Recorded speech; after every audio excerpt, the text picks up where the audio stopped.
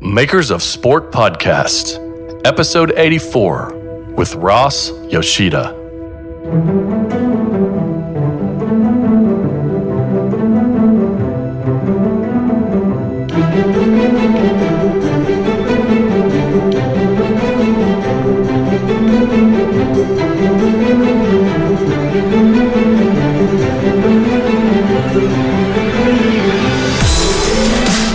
Hello and welcome to episode 84 of the Makers of Sport podcast. I'm your host, Adam Martin, at @TAdamMartin on Twitter. A quick bit of housekeeping first. If you are curious about the skip and sequence numbers from our last episode, that is because it was a halftime episode, and those are now for community members only. I will get into that a little bit later at the end of the show, but if you're curious for more information, head over to makersofsport.com/community or check out episode 85, where I go a bit more in depth on the value of the Makers of Sport member community. So on today's episode, I'm very happy to welcome a gentleman that is a bit of a veteran in the MLB in-house design game. Ross Yoshida is joining us. Ross is an LA native. He's the director of graphic design for the Los Angeles Dodgers, where he's been since 2001 with a bit of a stint in between running his own design studio. Ross is also a very active member of the sports design community in forums such as episode 52 guest Chris Creamer's sportslogos.net, and he also discusses sports design occasionally in a bit of a satirical manner on his Twitter, which I will give out later in the show. In addition, Ross is on the board of Major Level Creative Connect, or MLC Connect for short, which is a conference for creative professionals working in-house in pro sports or other major Division I athletic departments. Welcome to the show, Ross. Glad we were finally able to connect for podcasts. Hey. So for listeners, Ross and I were going to try and do the podcast in person at MLC Connect this year, but the conference is just super jam-packed with events, and obviously Ross being a part of the organizational team, it's just tough to find times for 45 minutes to an hour for a quiet spot for the interview. So glad we can make this happen on Skype. For sure. So, Ross, I know you've listened to a couple episodes and you're probably familiar with kind of how we begin the show, but for those that may not know you, why don't you take this time to go just a little bit more in depth than the bio I gave in the opening about your career, sort of leading up to today in a bird's eye view, so to speak? Well, it all started when my parents met at a bowling alley back in 1973. My sports graphic design career started in 2001 when I started with the Los Angeles Dodgers full-time. I worked there until 2004, and because of various circumstances, I decided to freelance in 2004, and you know that old saying from those mafia movies where they say, I keep trying to get out, but they keep pulling me back in. Well, that's what happened in 2008 when I was asked to return to the Los Angeles Dodgers in an expanded role, not just as a graphic designer, but more as a creative overseer. And at the time, I was freelancing, and I was struggling with the decision. But are you married? Yeah. Okay, married with 2 kids. The wife made that decision very easy. Told me to get my ass back to work and start bringing in a regular check. So I've been back with the Dodgers ever since. Nice. Well, I did, obviously I do a lot of research on my guests before these episodes, but just looking at your LinkedIn profile and a little bit in those early years, after college, you went to work for a place called Palada Teamworks. Is it Palada? Mm-hmm. Which is, it's not necessarily a traditional sports organization, as you mentioned, but I guess they kind of dabble because it's they focus on bike rides and for charity and activism. I'm curious, was there anything just in those early years that you were able to take away from that particular organization, or even your next venture where you became a partner and art director for a creative shop, that you're able to that sort of, I guess, paved the way for you to make your way to the Dodgers?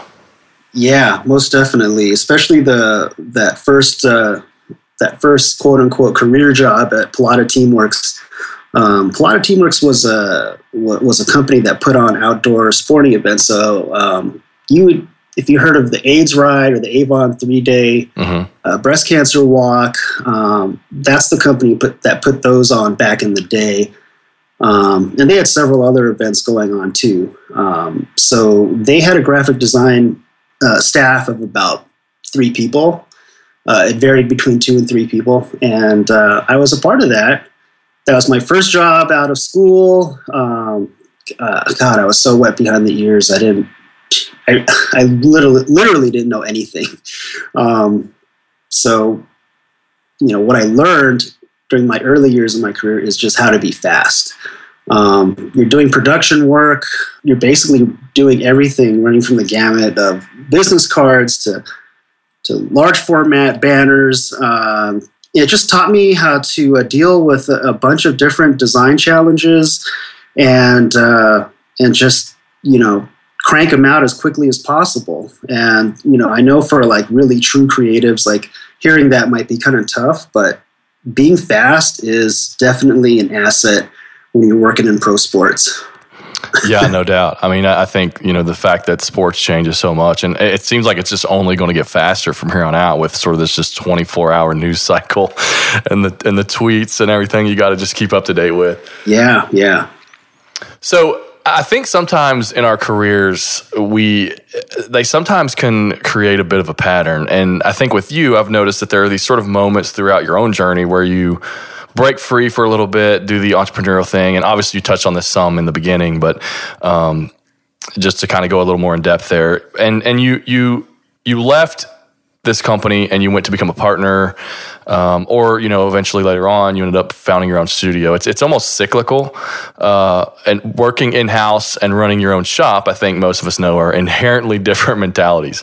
So I'm curious, can you talk a little bit about your early decision after this particular bike, this organization that you were working at, to become a partner in a creative shop that, and then eventually led to joining the Dodgers?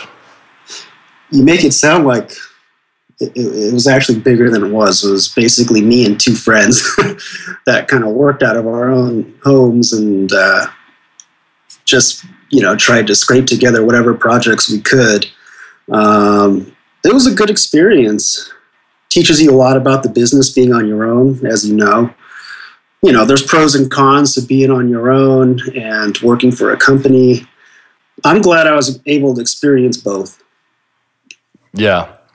So, I mean, I think I've actually in the past have went into business. That's even a whole nother dynamic. I mean, starting your own studio and then going into business with other people, that's its own animal, so to speak, because you have to sort of, there's different personalities involved. Everyone has a stake.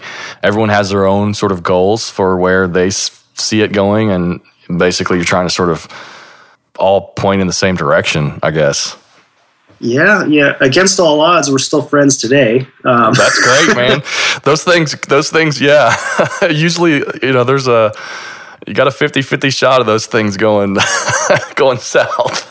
Yeah, but we put that together basically because we were all kind of out of work, and we thought if we could kind of just form Voltron together, we could get some more projects and just work on them together. And we worked on a couple fairly large projects, and it worked out, and we were together for a little while, and it ran its course, but it was a good experience. So, like you said, just to learn how to work with other people, and kind of take in 2 other voices. It was challenging, but it was fun, and all that stuff. It was a good experience. Well, it's as somebody like myself, I just read a lot about entrepreneurs and kind of follow their stories. I'm a sucker for biographies, actually.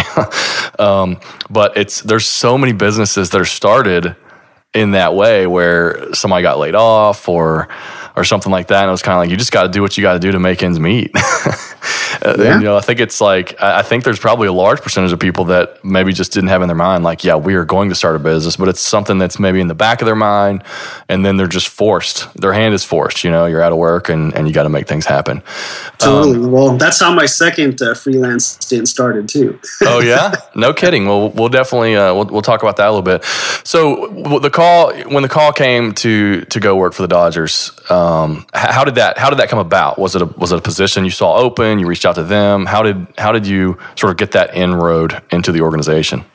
Yeah, it's kind of just one of those crazy, cool stories. When I was in college, I worked part-time for the Dodgers, basically just answering phones. They used to have this phone line, 323-224-1-HIT, which local Angelinos will know that number if they're Dodger fans for back in the day. You basically called that number to order tickets or talk to a customer service rep. And that's what I did part-time. I would go to school from 7 to noon, and then my 1 o'clock shift answering phones at Dodger Stadium would be right after. And I did that starting in 1996. So 96 through 2000, that's what I was doing part-time. And just to make, even when I got out of school, I still did that job just to kind of make a few extra bucks and just be around the stadium and, being the baseball fan that I was and single, just hang out at the stadium, watch games, and after my shift was over. And in 2001, the graphic design position opened up with the Dodgers, and I basically jumped on it, took my portfolio in, did the full interview, and then the person who was interviewing me at the time, who later became my boss, asked me, well, when can you start? I said, I could start tomorrow. So I did. Yeah, that's awesome. So I think it just kind of speaks to sometimes you just have to take it in any way you can if you really are passionate about getting into sports, and even if that means working tickets and that type of thing, especially for these kids that are right now, say, in college, and you have the ability to go and do these types of things. Whereas, a guy like you and me, and we got kids and and wives and that type of thing. So it's a little different nowadays. But so I like just to go a little bit more in the Dodgers themselves as an organization. I mean, they have a great visual history, and I know, you being an LA native like you, so I'm assuming you just were always a sports guy growing up and that type of thing. Huge sports fan my whole life. And the Dodgers were my first love, yes, as far as teams go. So that position, that graphic design position, I'm assuming that was the first, because we're talking 2001, this wasn't sort of a prevalent role in organizations, I would imagine, at that time. So was that the first one ever? I don't think it's the first one ever. The Dodgers were definitely one of the first. I know there was probably a handful of teams at that time across the 4 leagues that had their own designers. Pretty sure we weren't the first, but we're definitely one of the first. Yeah. Well, and kind of going back to what I was mentioning earlier, the Dodgers, they have a great visual history. And honestly, I'm actually a bit partial to the color scheme, having went to and played sports at a high school that's colors were red, white, and blue. So honestly, I think they have one of the best uniforms in sports. And actually, a good friend of mine in high school, all the way over here in Kentucky, believe it or not, was a huge Dodger supporter. It's actually still today. And I can vividly remember the merchandise as a part of my early sports memories. So I'm curious, as someone that was a fan like yourself growing up and this sort of first team that you ever supported, what it was like when you finally got that opportunity to work for an organization that has such a visual history, and then also how does that sort of play into the seriousness as you approach your role as director in graphic design in terms of even leaving a legacy with your own work with the organization, so to speak? Yeah, well, I will say this, almost to a fault, I'm very protective of the Dodger brand, the visual brand, the uniforms, the logos. Since the beginning, just realized the scope of that and the importance of the Dodger visual brand within the landscape of sports. So I kind of touched on this at Connect, but there's times where I've actually threatened to quit or lose my job over the smallest things. The last thing being the white button on the top of the cap. I was willing to go down fighting for that white button, but that white button on the top of the cap has been there since 1938. So, that's just something where I feel like if someone's kind of trying to impede on that and someone's kind of trying to make their own mark and change that, it's my job almost to protect that. Right. Well, you actually even refer to yourself in your Twitter bio as the branding police, so to speak. Yeah, and that's a huge part of my job. All the ads and collateral that come in from outside licensees or outside partners, sponsors, that comes over my desk, and we got to make sure the logos are correct. The logo's at the right angle. They're using the right blue. As you can imagine, we're very sensitive about our blue, our colors. Just the whole visual package. We're very protective of.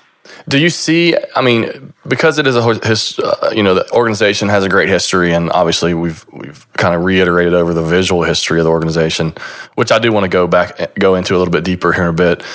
But being a dad now and having kids and that type of thing, do you see the work? Because you're obviously very passionate about the historical look and feel of the organization, but do you sort of see your role as leaving a bit of a legacy too? Because I think that's one thing a lot of people take for granted working in sports is that you're essentially stamping a bit of your own legacy on a particular time.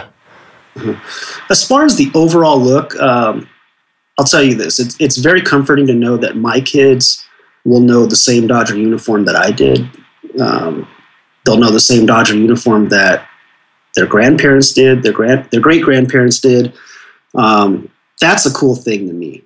The Dodger visual brand has not changed in so long.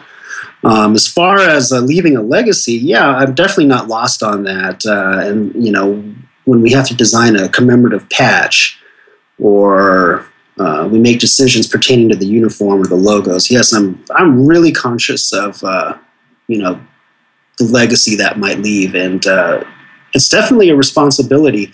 When we did the kind of the cleaning up of all the logos in 2011, that was a year-long process, and the average person probably couldn't tell you the differences in the logos now, but that was a year-long process just to make those little tweaks, because the whole time you're very conscious of how are these tweaks going to be accepted within the visual history of the Dodgers. So right, definitely a responsibility. So in speaking about that particular logo and then making those tweaks to that logo, for people that aren't aware, the original script was created by probably one of sports' most iconic fine artists, a guy named Lon Keller in the 1930s. Yeah. But you guys made the decision to make these tweaks on the logo. So can you, and I know that it's probably had tweaks over time, but what were the sort of driving reasons in why you decided to make these particular tweaks? Well, the reasons were very practical. And yes, you're right. There have been several, since the original Lon Keller illustration, there have been several tweaks to the script. I want to say there's probably been about 10 tweaks throughout time to the Dodger logo, and in particular our logo script, which is different than the jersey script, but we could get to that later on. The decision to make those tweaks was very practical in that we were using art that was probably illustrated 20 years prior. So there were just things we needed to do to the logo to sharpen it up. If you could think about our logo with the red, we call it the shooting ball. The lines were very thin. We had to thicken those up just for reproductive reasons when we wanted to reduce our logo to like a half inch or so. Right. Those thin lines were getting lost.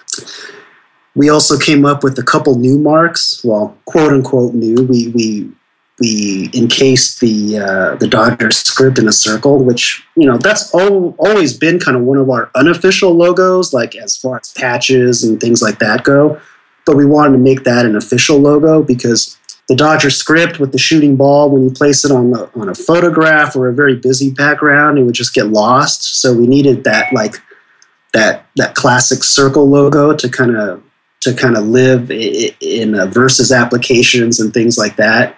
And then if you're thinking of our logos and the full Los Angeles Dodgers script that's on our dugout, that's exactly what we were thinking when we came up with that. We needed to create a custom script that was horizontal, that we could use in horizontal applications. So be that the top of a dugout or just a very thin strip, we needed to create that logo. So this all came about just because, the old package was just dated and kind of outlived its usefulness, practical usefulness as far as, all the different design projects we have today. Yeah. Well, even I've noticed just from, as designers, we tend to look obviously so much more closer at things than the general common fan eye, even though they tend to share their opinion a lot more than us. But even things like the transition, or just like there's a seamlessness to it. I mean, even if you look at the connection of the G and the E, it actually looks like it's handwritten, whereas like the 2010 version, when the G connects to the E, it's almost like that doesn't look right. That's not a seamless transition there. Right. And it's funny because even in the original Lon Keller script, the E was like that. And we made that conscious decision to kind of smooth that transition out.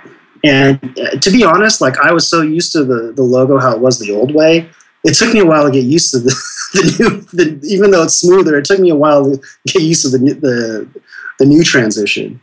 Yeah, I bet. Well, even at the sort of, I don't know what you would call it, the little underline thing at the bottom, there's a little more of a curve at the bottom of it as opposed to, and there's a little more, I guess, breathing room between the red mark there, the little red line. Yeah, and it's funny, but the thing that the average person usually brings up is the stem from the O. So we got rid of that just to clean it up. And that's the thing people notice, which is funny. I don't know why, but that's the one thing people notice. And then now, like internally, we kind of use that as a visual mark and say, if it has a stem, you're using an old logo. Yeah, no, I mean, that's a great point. I mean, because that is one of the sort of more glaring things that once you point that out, I mean, obviously I noticed that, but the E to me seemed a lot more of I wanted to go a little bit deeper to kind of prove like, hey, we're designers here. But obviously that particular O, I mean, that stem also feels unnatural in the other sort of iterations of the logo, because it's if you think about drawing an O in cursive, where does that stem go to once you draw it? It's almost like it's just stuck there. And that's kind of what we're going for, just to make it flow a little better. And you can see on the D and like the end of the underflourish, we kind of just sharpened it up a little bit, cleaned it up. It looked weird before. It kind of had like this really sloppy. It's probably reproduced like numerous times, in a Xerox machine, and someone probably traced it, and it was time to update it. So. Right. That's how that all came about. Just being very practical. It wasn't because, Ross Yoshida wanted to tweak the logo and say, "Look what I did." Yeah. Well, and I think something that's interesting to me too in this modern era of logos is, historically there was sort of, you wanted to make it be as if it could be printed in the shape of a dime, right? If you think about like old school sort of printed graphic design fundamentals. But now, how does it look in a Twitter avatar, which is like, 100 by 100 pixels or whatever, and it gets a little fuzzy. You got to kind of pixel hint some things or whatever. So the challenges or the constraints are so much different today in what we're creating as far as logos are concerned than what they used to be. And it just makes me wonder how's it going to be in the future? Because it's just always evolving. Well, your guess is as good as mine. Well, that's why. If I could predict the future, I'd have played my winning lotto numbers. Yeah, there you go, man. There you go. So I do want to talk a little bit about. I remember we had a Twitter conversation a while ago. You have a great looking business card. First of all, I know that you designed that, and I kind of want to hear the story behind it because you mentioned on Twitter that it was like 6 years in the making or something like that. Yeah. I don't know if you got my old card last year at Connect. But they're almost like retro chic, like they had the raised lettering. It's funny, I have one in front of me right now. It just looked like it was out of like the Mad Men era. And in that way, it was kind of cool, but it was very poorly designed. And the funny thing is, it wasn't even using an official logo of ours. Wow. So, that was like actually one of my pet projects from the beginning. I wanted to change the business card to something that, I'd be proud to give out as a designer. It's funny because when I would give out the old business card, and people that have received business cards from me know this, I'd always give the disclaimer, we didn't design it. Yeah. So, the business card design actually 6 years in the making, and 2 ownership groups, or maybe 3 ownership groups. And we finally came to a consensus in the past 2 months. So yes, that was a tough project, but a fun project, and it didn't come out exactly as I wanted, which is that's the old graphic designer conundrum, but it didn't come out exactly like I wanted, but I'm happy with it. Yeah. I think once you can finally get to a compromise, at least you're happy with. That's always a winning scenario in a lot of these things. But there is one thing when we were talking on Twitter, and I sort of mentioned the subtle traces of red, and there's actually a great story behind the red numbers on the front of the uniforms that have become a bit of a legend, if you will. Episode 4 guest, and I guess maybe baseball's resident visual historian, Todd Radom, wrote a great article about it, which I'll post in the show notes for listeners. But for those that aren't familiar with that story, can you kind of give us the story behind the red uniform numbers? I believe that red number was supposed to appear on the front of our jerseys in 1951. Mm-hmm. And that's of course the year of the Bobby Thompson home run. So we never got to wear those red numbers. Were supposed to debut in the World Series that year, and we never got to use them. So they debuted the next year, 52. I don't know exactly how they came about. There's the legend that Walter O'Malley's wife actually said the red number looked nice. I'm not sure if that's true. We'll never know the real story, but that's the legend. Isn't there something too about television, how it's like putting the number on the front of the uniform allowed the players to be people watching TV to see the players before they sort of hit the ball and took off, because they used to only be on the back of the uniforms or something like that? I feel like I watched a 30 for 30, like one of those, it wasn't like a full blown. Almost like a TV number, almost like the numbers they have on sleeves in football. I don't know the exact story. That wouldn't surprise me if that were the case. I do know, and I'm very proud of the fact that the Dodgers are the first team to ever do that, at least in MLB. Yeah. So we were the first team to have that front number, and now there's a bunch of copycats that don't even know they're copying us. Yeah, I think that's just synonymous, it seems like, with sports. It's just somebody does something and then nobody knows who actually owned that particular thing. I'm trying to think of an example. There was something I discovered the other day, and I was just like, oh, so that's where that came from. And it just becomes synonymous with a sport or something, and it just kind of gets lost in the world of history. So you mentioned the Dodgers script on the front of the uniforms is actually different than the logo script. Can you talk about that a little bit? Yeah, where do I start? The layperson, when you tell them the Dodgers script on the jersey is different than the script in the logo, they're always like, what? It is? Yeah. And, for someone that's just been very visually inclined my whole life, like that's something I noticed at a very young age. Mm-hmm. So it's like, it's just, it's always been that way to me, but if you tell the average person, they're different, they're all of a sudden they're very confused.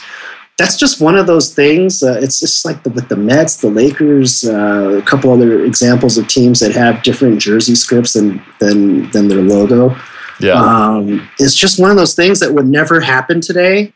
It's just one of those cool things that just evolved over time like that. And, if you think about it, if we use the logo script on the jersey, or if we use the jersey script in our logo, it would look super weird. So we just leave it the way it is, and we've left it the way it is forever, and that's how it will be forever, hopefully. Yeah. Yeah. Well, I think as long as you're the branding police around there, it's going to stick around. It's kind of funny. As the lead designer for the Dodgers, I do make a conscious decision to kind of just respect history sometimes. Mm-hmm. Just little quirky things. Just things that like our helmet logo. If you look closely, our helmet logo is like it's shaped a little differently than the LA logo that appears in our style guide. Mm-hmm.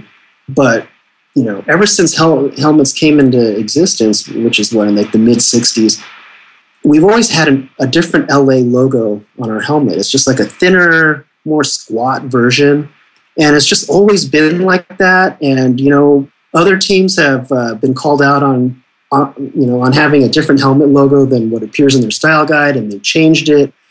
They've made it consistent with all their other cap logos, and we've made the conscious decision to kind of keep it the way it is, even though it's not officially the LA logo in the style guide. So there are those weird little quirks that we kind of just leave be. Do you know where the origin of that LA logo came from? Like who created that? On the helmet? Just the original, just the LA monogram. Not necessarily on the helmet, but just in general, the LA logo. Because it's just the way that the letters connect. I mean, it's become like an iconic thing. The original logo was actually created by the Cap Company. Okay. And we have correspondence from back in 1957 or 1958 that where the Cap Company gave us an example of LA monograms we could use, and there was actually this one version that just had a block L and a block A. So just imagine our interlocked LA just kind of taken apart. This is the L and the A next to each other, and that's what actually was recommended to us originally back in the day. And thankfully, we didn't go with that. Walter O'Malley decided on the interlock LA, which is now one of the iconic logos in baseball, obviously. Mm-hmm. Now, having been with the organization for such a long time, and then being able to, one of the first designers in the organization, and then being so passionate about the brand itself and even policing that brand, did you have a role in building out the style guide over time? Well, there's two style guides. There's the official MLB style guide, which the guys at Fan Brands build and do a great job with. That kind of just has our official logos and our number fonts, colors, uniform information, etc. And then we have our own style guide that was created internally, which is more of like a corporate style guide. And yes, that one was built from the ground up. Talk about the business cards were 6 years in the making. I think that style guide might have been 6 years in the making too. Yeah. But it kind of just, it has many of the same things. There's a lot of overlap with the official MLB style guide, but there's other things in there that like we include our official font and things like that, which are not our jersey font, but our correspondence font that isn't included. It's kind of a more built-out version of the official MLB style guide. Yeah.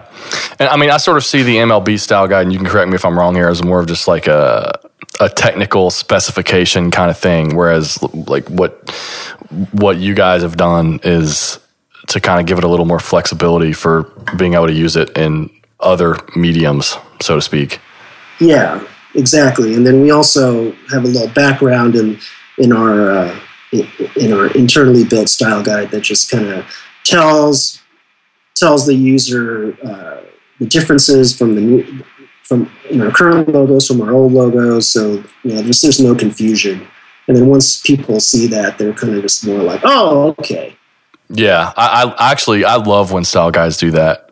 Like, to me, that it's sort of that old school mentality a little bit. Like, actually just backed a Kickstarter campaign for I'm gonna pull it over here. Actually, step away from the mic for a minute. But I actually just backed this Kickstarter campaign. It's just it's manual. It's called Manuals 1. It's sort of a coffee table book, and it's just design and identity style guides. It's sort of these things came about in this sort of corporate identity era, almost like Paul Rand era, if you will, just designing IBM and all these major corporations. And if you look at those, they tend to be sort of like that, like what you just described, where you're kind of giving a little bit of the history and why things are used the way they are, as opposed to just like a technical specifications.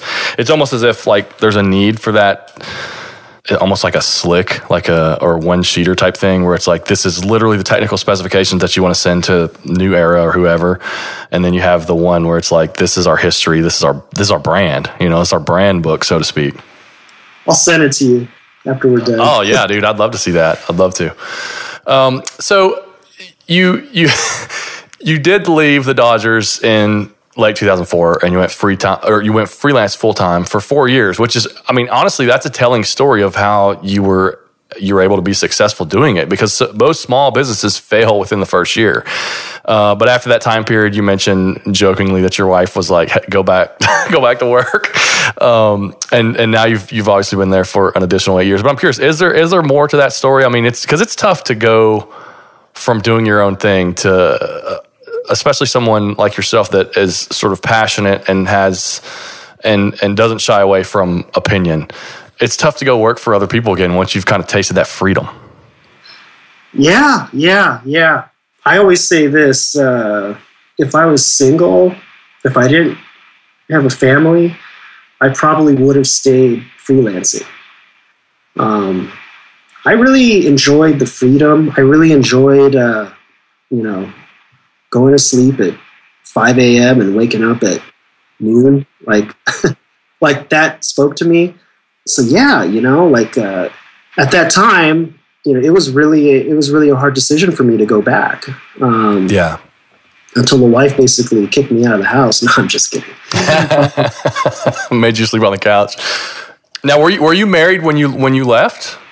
Yeah, I was married. We had my oldest daughter was one at the time, so it was tough, and I struggled for a long time. But fast forward from year 1 to year 4 of freelancing, I had built up a pretty good client base. I had regular work, regular checks coming in, but the opportunity to go back to the Dodgers it was too much to pass up. Yeah. Well, especially with they approached you with a new position, right? Yeah, and I don't want to talk about it like I didn't want to go back and I was forced into it. That's definitely not the case. It was definitely a great opportunity.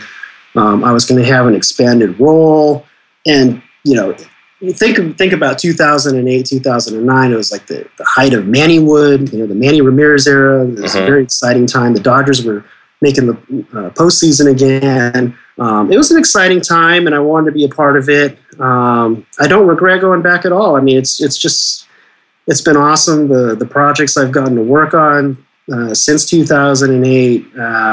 It's been great. And now I honestly, unless they kick me out, I'd like to stay as long as I can. Well, it's this brings up something just off the cuff here that makes me think. I mean, I think you're from in the design world, like you're synonymous with the Dodgers, and to me, there's something to be said for that. Like that's the one thing I think that I always have sort of just done my own thing, but that's the one thing that I'm jealous of. If for most people that are working in house, is that like you start creating work for a place for a really long time, and you just sort of become a part of that brand to outsiders even, which is super cool. So, I think the fact that you went back and did that, obviously it's tough to make that decision, but it's also sort of an honorable thing too. The fact that you went back and did that. So kudos to that, man. It's a huge move. So are you saying it's like Jackie Robinson, Roy Campanella, Sandy Koufax? Yeah, maybe not. Yeah, let's not go. Let's not get too. Let's not toot our horns too much here. But yeah, it's definitely awesome. I will say this. It is awesome to be a part of, and I have conversations with other sports designers all the time, and there's always this kind of this itch to go back into freelance, or this itch to do something else, like to work for Nike or Adidas. And I'm very frank when telling them, like, you'll never get this kind of rush you get working in sports, working for a team. Should be more specific. Working for a team. I mean, when your team is in the playoffs and they're the toast of the town and they're winning, I mean, it's a beautiful thing, man. I mean, honestly. Yeah. And you don't get that working for Nike is a great place to work, I'm sure, but you don't get that working for a Nike. You don't get people that are as passionate. I mean, yes, there's a lot of people passionate about Nike, but you don't get people as passionate about, say, a Nike or an Under Armour as you do with a sports team, especially when they're winning. Well, and I think one thing too is actually recently I wrote an article called "Branding and Belonging," and essentially what I was talking about was the U.S. men's national team kit from Nike, where they had black uniforms, and I was watching a game with my sons, or I was watching the Copa America with my sons, a couple months back, and they had on a black kit. And, my sons are like, who are we rooting for? Obviously, because you have to have a rooting interest in sports. And I'm like, well, of course we're rooting for the U.S. And they're like, oh, so which one's the U.S.? And I was like, the black team. And, my oldest son's like, Daddy, but the U.S. isn't, we don't have black as a color. And I was like, you're right. And it sort of made me think, like, to go a little bit deeper, like especially on the international level about uniforms and the importance of color on the international scale when you have non-English speaking, country, not only that, but just countries that don't speak the same language playing against each other, and sort of the brand recognition that's involved with that. But in that, I actually mentioned there's a guy, his name's Wally Olins, and he's one of the founders of this sort of international corporate branding firm called Wolf Owens. And he has this definition of the word branding about how branding is the sense of, is a part of the human condition, because it's essentially like the sense of belonging. Like that's sort of the inherent nature of it, is people want to belong to things. Yeah, and you could see it when you attend a game, right? Like, yeah, you're an SEC guy, right? You go to football, you go to an SEC football game, and it's nuts. Yeah, and honestly, like that to me is as an outsider, I've always just kind of been agency side. Even when I worked at a company, I mean, it was IMG, so we were never, I was never deeply ingrained in a team. But that sense of actually belonging is always something that is, to me, that's, as an outsider, it's the most appealing thing for working for teams, especially if it's your team. I mean, the fact that you are part of that. I mean, when there are wins, like you, in a very, very small way, obviously, because, nobody's going to claim, obviously, what happens on the field, but, in a small way, you are part of that. And I think, we see that with people getting rings, organizations getting rings and all this. And it's a lot more to there's a lot more to the organization than what happens on the field, obviously, with people working behind the scenes. So that's awesome, man. I mean, that's what makes me want to go work for a team, like go work for my own team sometimes. But, it's always you have to weigh things, right? Like, is that what you want to do, or is it not what you want to do? But, so let's talk a little bit about we've talked about history, but you actually had an opportunity to work on the logo commemorating the 50th anniversary of the Dodger Stadium. So can you give us a little insight into that project, and maybe talk about what it meant as a fan to you to contribute to something that is a piece of history like that? That's one of my favorite projects. just because Dodger Stadium holds a very special place in my heart as a Dodger fan, as a Dodger employee, as just a native Angelino. I mean, if you grew up in LA, going to a Dodger game is like a tradition. Even if you don't like baseball, if you're not a baseball fan, you still, in the summer, that's just something you do. You go to a Dodger game. It's entertainment, right? Yeah. Yeah, I mean, and that's shown by us, getting 3 million fans a year. It's just, it's Southern California. It's perfect weather during the summer at night, and it's the stadium is just an icon within the city. So to be able to work on that project was really cool. The funny thing is, designers talk about when they're designing a logo and they kind of just nail it, very early in the process. Some logo processes are just very drawn out. Right. This is one of those ones where I probably did like 3 options, and they were all kind of the same. Yeah. I was just like kept going back to that view of the stadium from center field, and it was pushing that, and it just came together quickly from those 3 options, and it was actually, that logo was actually designed pretty quickly. But yeah, that's definitely one of my favorite projects by far. Just to be able to use the stadium colors, the pastels, and knowing that it would be a uniform patch, it's just having an effect on the on-field aesthetic is never something that you get tired of as a designer. That's awesome. That's awesome. Well, it's definitely a great logo. Obviously for listeners, I'll put that in the show notes as well. I do want to talk a little bit about, so a few years ago at MLC Connect, you gave a talk about developing seasonal campaigns for the Dodgers and how you had to sort of lobby a bit to pitch against outside agencies to team executives for the upcoming season's campaign. And you ended up winning the work, which is awesome. To me, it seems a bit crazy that you even have to do that, being that there are people in-house.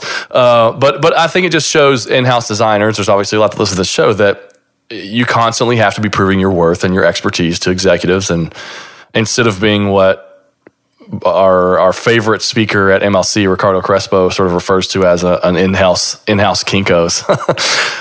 So you lobbied and won, and you proved that the talent is available in-house. I'm curious, what did you learn from that experience that maybe you can share with other designers that are struggling with getting their own voices heard with team executives? And then also maybe why you believe that work needs to be created in-house over external? I have nothing against outside agencies, first of all. But the advantages you have as kind of the in-house agency are, obviously the brand better than anyone else. You live the brand every day. Sometimes that's even a disadvantage, but I think it's more of an advantage just being a part of the brand, knowing the brand, knowing the quirks. As far as getting your voice heard, we were in a tough spot. We were going through an ownership change, and ownership didn't know us. So, I get that I get the reasoning behind them going with kind of a more flashy and established agency than trusting what they had in-house because they didn't know us. As far as getting your voice heard, definitely you want to have as much control as possible as an in-house designer or an in-house design staff. That's how I look at it. You don't want an outside agency, coming up with your look and, making all these decisions and then you having to carry that look out for an entire year. I mean, that's torture. There's so much talent out there, and talent isn't exclusive to these well-known agencies on the market. So if you feel like you have the ability and you have the talent within your own in-house team to get it done, then definitely make a pitch. That's what we did. We basically put together an agency-like pitch to our upper management and said, this is what our capability is. And honestly, I think they were pretty blown away because it's easy for them to kind of go on an outside agency's website and say, oh, this is cool stuff that they've done. But, it's harder for them to say, well, let's look at the stuff that our internal guys have done. It's just harder for them to do that. So sometimes you kind of just have to remind them. So you guys, I mean, in that sense, you just took the initiative and you weren't asked to be a part of the pitch. You just did it. Yeah. And, to be honest, it was very much a pride thing as well. Yeah. Makes sense though. I was just, basically I was tired of this, the agency will always say, oh, we'll work with you and we'll, it'll be seamless and we'll just work well together. And, it just never goes that way. As good as the intentions may be, it just never goes that way. And, I wanted to make those decisions. I wanted to choose our font, our secondary font. I wanted to choose the background texture. So that's kind of how that came about. It was just, kind of just my competitive juices from my old sports playing days. Yeah. Just coming back up to the forefront. Yeah, no doubt, man. Well, that's awesome. I'm glad that was great to hear that story. And I think that even you sharing that, the fact that you guys made the pitch, I get a lot of questions from people in house and how do we sort of get our voices heard and that type of thing. And I think that's great advice, man. Just show them, I mean, you can't show them through the work that you're getting because they're not giving you that work yet. Right. So maybe you just need to make it happen. It's funny because that's another problem that, just from talking to like a lot of other designers at the Connect conference, it seems like, there's no consistency as to where designers or graphics teams fall in an organizational hierarchy as far as working for a sports team. And, it seems like a lot of the people I were talking to, they have a boss who has a boss who has a boss who has a boss. And it's tough. We're lucky at the Dodgers. We work directly with our CMO. So it's kind of a bit easier to get our voice heard in that way. But, even if you have a boss who has a boss who has a boss who has a boss, I'd say just keep going to your boss. Just keep bugging your boss to go to their boss, to go to their boss. To go to that's the way to do it. I'm not going to encourage anyone to kind of break out of that hierarchy and get in trouble. But there's you definitely sometimes got to use unconventional ways to get your voice heard. Yeah, but I mean, essentially, what you're saying though is that if you believe in it, you have to fight for it and push it, right? Yeah. That's great. Well, I think that actually leads us into what I want to talk about next, which is it's no secret that sports design is one of those fields that people are very passionate about or very tribal about, and they tend to opine, if you will, about logo and uniform changes a lot. Many of whom who have absolutely no respect or knowledge about the processes, bureaucracies, or amount of work involved in projects. And I think for this reason, a lot of people working in-house or even people that maybe work for some of these agencies that create may tend to shy away from the banter for fear of losing their jobs or even other reasons. But one thing I've always admired about you is you have no problem voicing your opinion on things like sports branding, be it satirical or on your own personal account, such as your favorite basketball team, the Clippers. So I'm curious, what is it about? Can you discuss just your thoughts in general on sharing an opinion about this stuff? And is it important for us that are the professionals in this world to share our opinions and over essentially the people that are just like the quote unquote fans? Little curveball here. And I'll say this. I may be a little bit outspoken at certain times, but I don't criticize willy-nilly. I'll just say that there are a lot of opinions out there, and a lot of them are from people that don't know the whole process.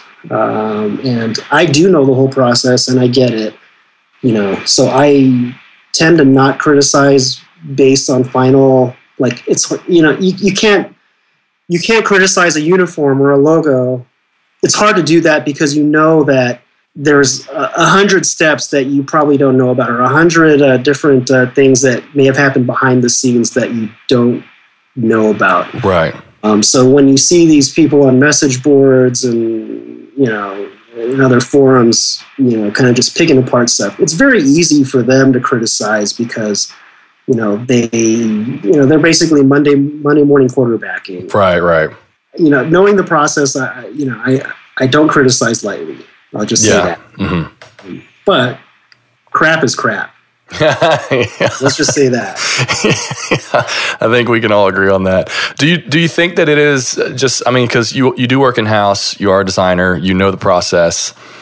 Are there more of us that should be having a conversation about this stuff publicly as opposed to just to kind of maybe drown out the other voices that don't know what they're talking about? I think it's good sometimes to let people behind the curtain a little bit, just so when people are very critical, and, a lot of these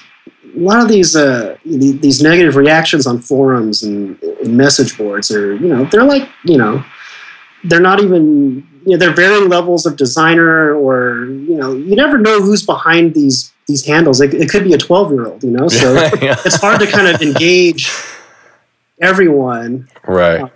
But, I think just in general, you can say, well, this is how this happened, or this is how this decision was made. This is why we put the trim on the sleeve here, or, our owner really liked this color.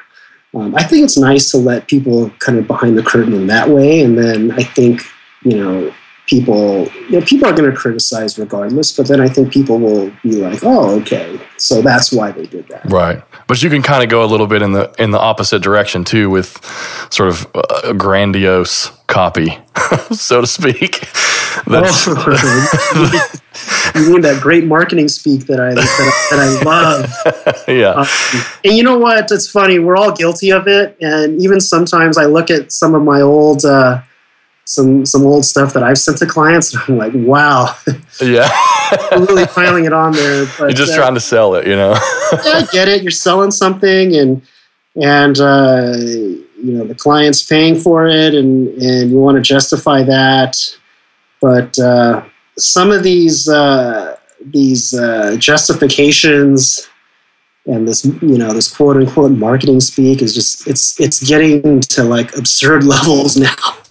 Yeah, I don't know if you saw this or not, but a couple months ago I was watching the Late Sports Center with Scott Van Pelt, and he actually brought this stuff up in his show.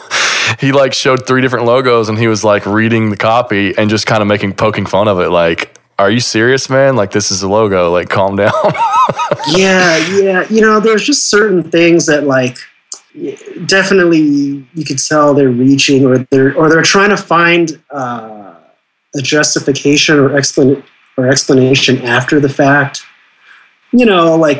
Okay, you did 6 stars and that represents your 6 championships. That's fine, right? That's, I get it.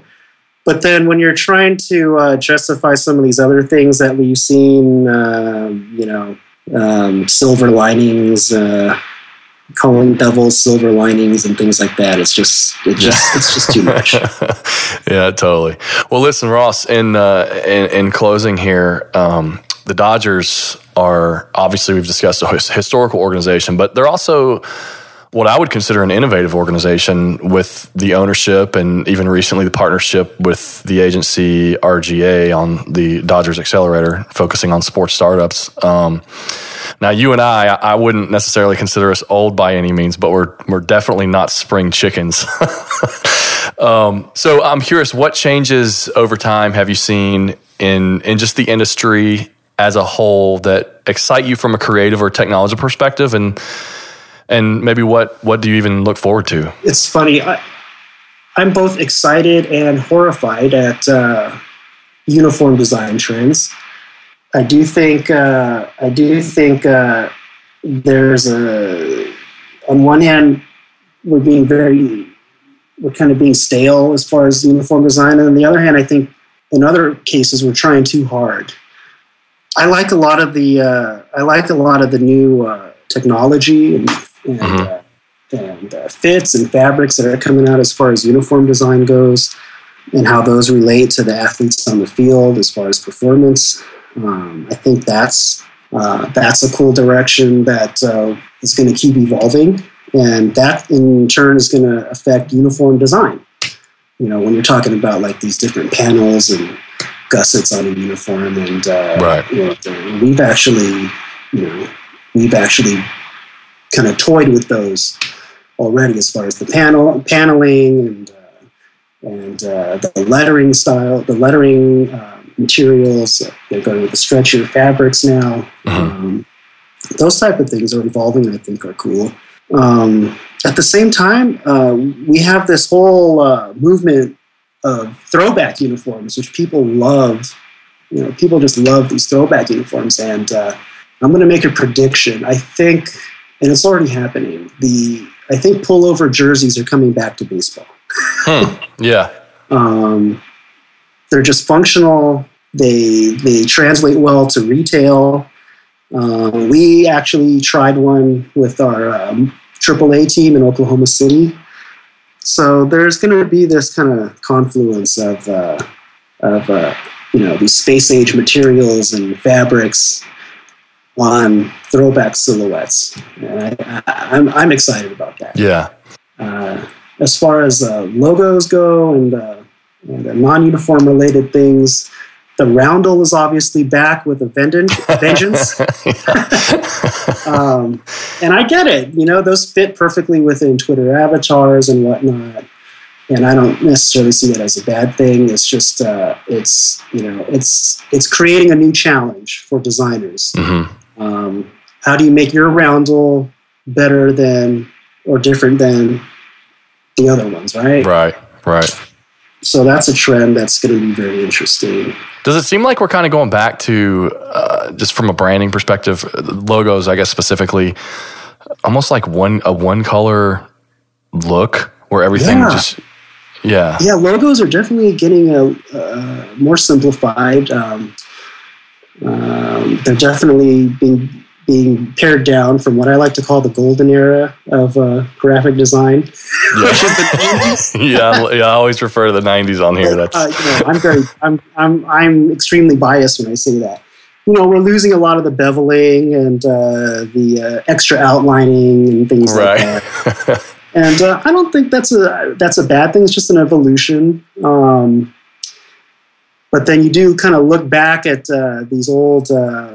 Well, now they're old, but these '90s logos, like the teal Pistons logo. Yeah. And it's like, well, you know, that was kind of cool. So, you know, I think it's going to be cyclical. Obviously, everything's cyclical, but I think totally. I think you're going to start. You know, we're going to get to a point where everything's pared down, and everything kind of looks like a Starbucks logo, and then it's going to kind of come back, and we're going to get all these, the beveling and 3D effects again. Yeah, no, I agree. I mean, I think that's just what happens in art in general. If like you just look at art history, I mean, this is like a pendulum that will just swing. So it'll be interesting. But anyway, listeners, there you have it, man. That's Ross, one of the veterans, making some bold predictions here. Oh, you're making me feel old. I'm right there with you, man. I'm right there with you. Well, listen, I really appreciate it. I'm super glad we got to connect. And just in closing, where can folks reach out to you online or follow your work or just support you and what you're doing? Follow me on Twitter at RYDesignLA. There you'll also find a link to my Behance portfolio, and you could see some of my favorite projects there. But the best way to probably reach out to me is Twitter. I'm a very interactive Twitter user, as you know. Awesome. And then you're also on the board of MLC Connect, so anybody that attends that conference can find you there as well. Any questions about the Connect conference, you can hit me up at my personal Twitter handle or at MLC Connect. And I'm actually the social media manager. That's what Chris Garcia tasked me to do. So if you get a reply from at MLC Connect, that's me. Awesome.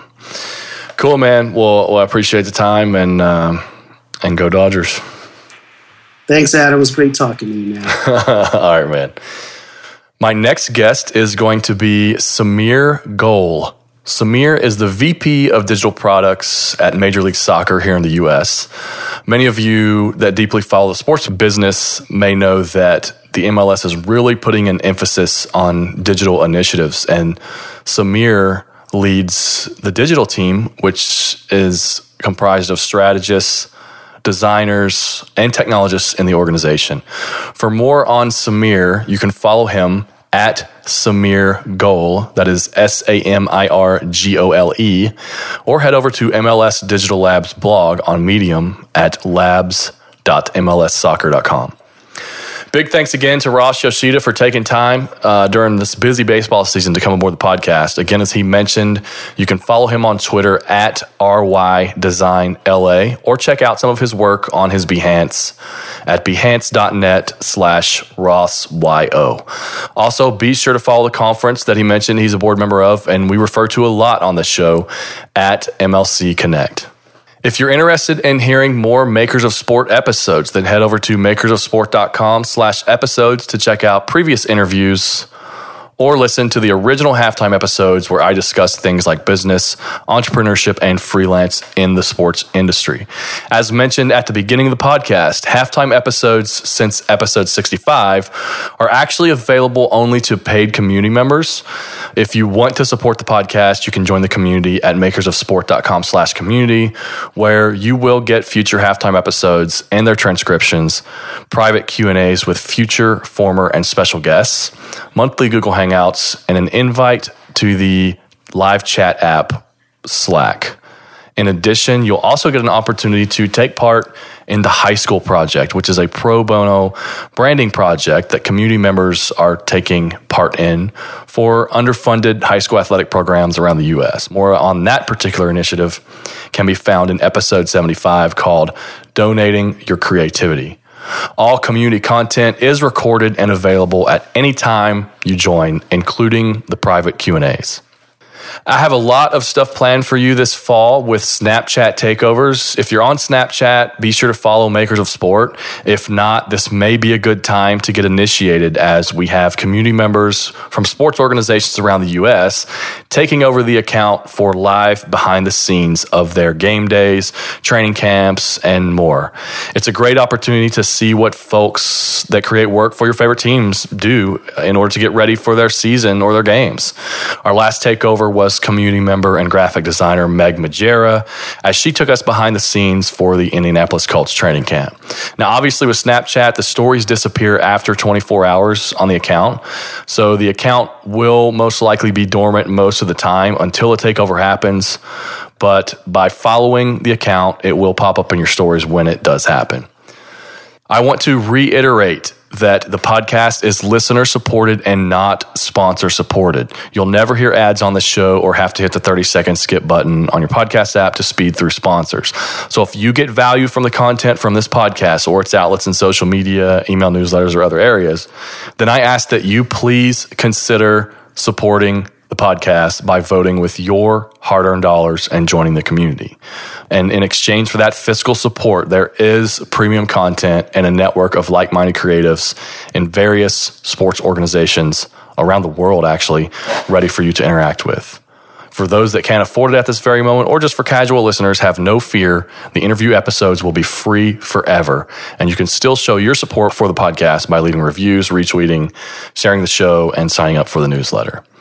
That email newsletter will get you podcast show notes delivered directly to your inbox, and also includes Weekend Reads, a weekly newsletter where I write exclusive content and share things I'm reading, things that I find interesting, or things that inspire me for the week.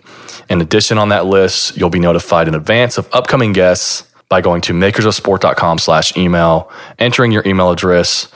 You can stay in touch with the podcast and the future happenings of the show. To review the show, as mentioned, you just need to take 1 to 2 minutes and head over to makersofsport.com/iTunes, hit the 5-star, and write about your experience with the show. Again, if you've gotten value from myself or any of the guests on the show, then please rate the podcast so that others can discover that value for themselves as well. As always, I'll accept likes or ratings on Stitcher, SoundCloud, or whichever podcast application you enjoy listening in. I'm at T. Adam Martin on all social media, including Twitter, Snapchat, Instagram, and pretty much everywhere else on the interwebs. The show is at Makers of Sport. Until next time, have a good week.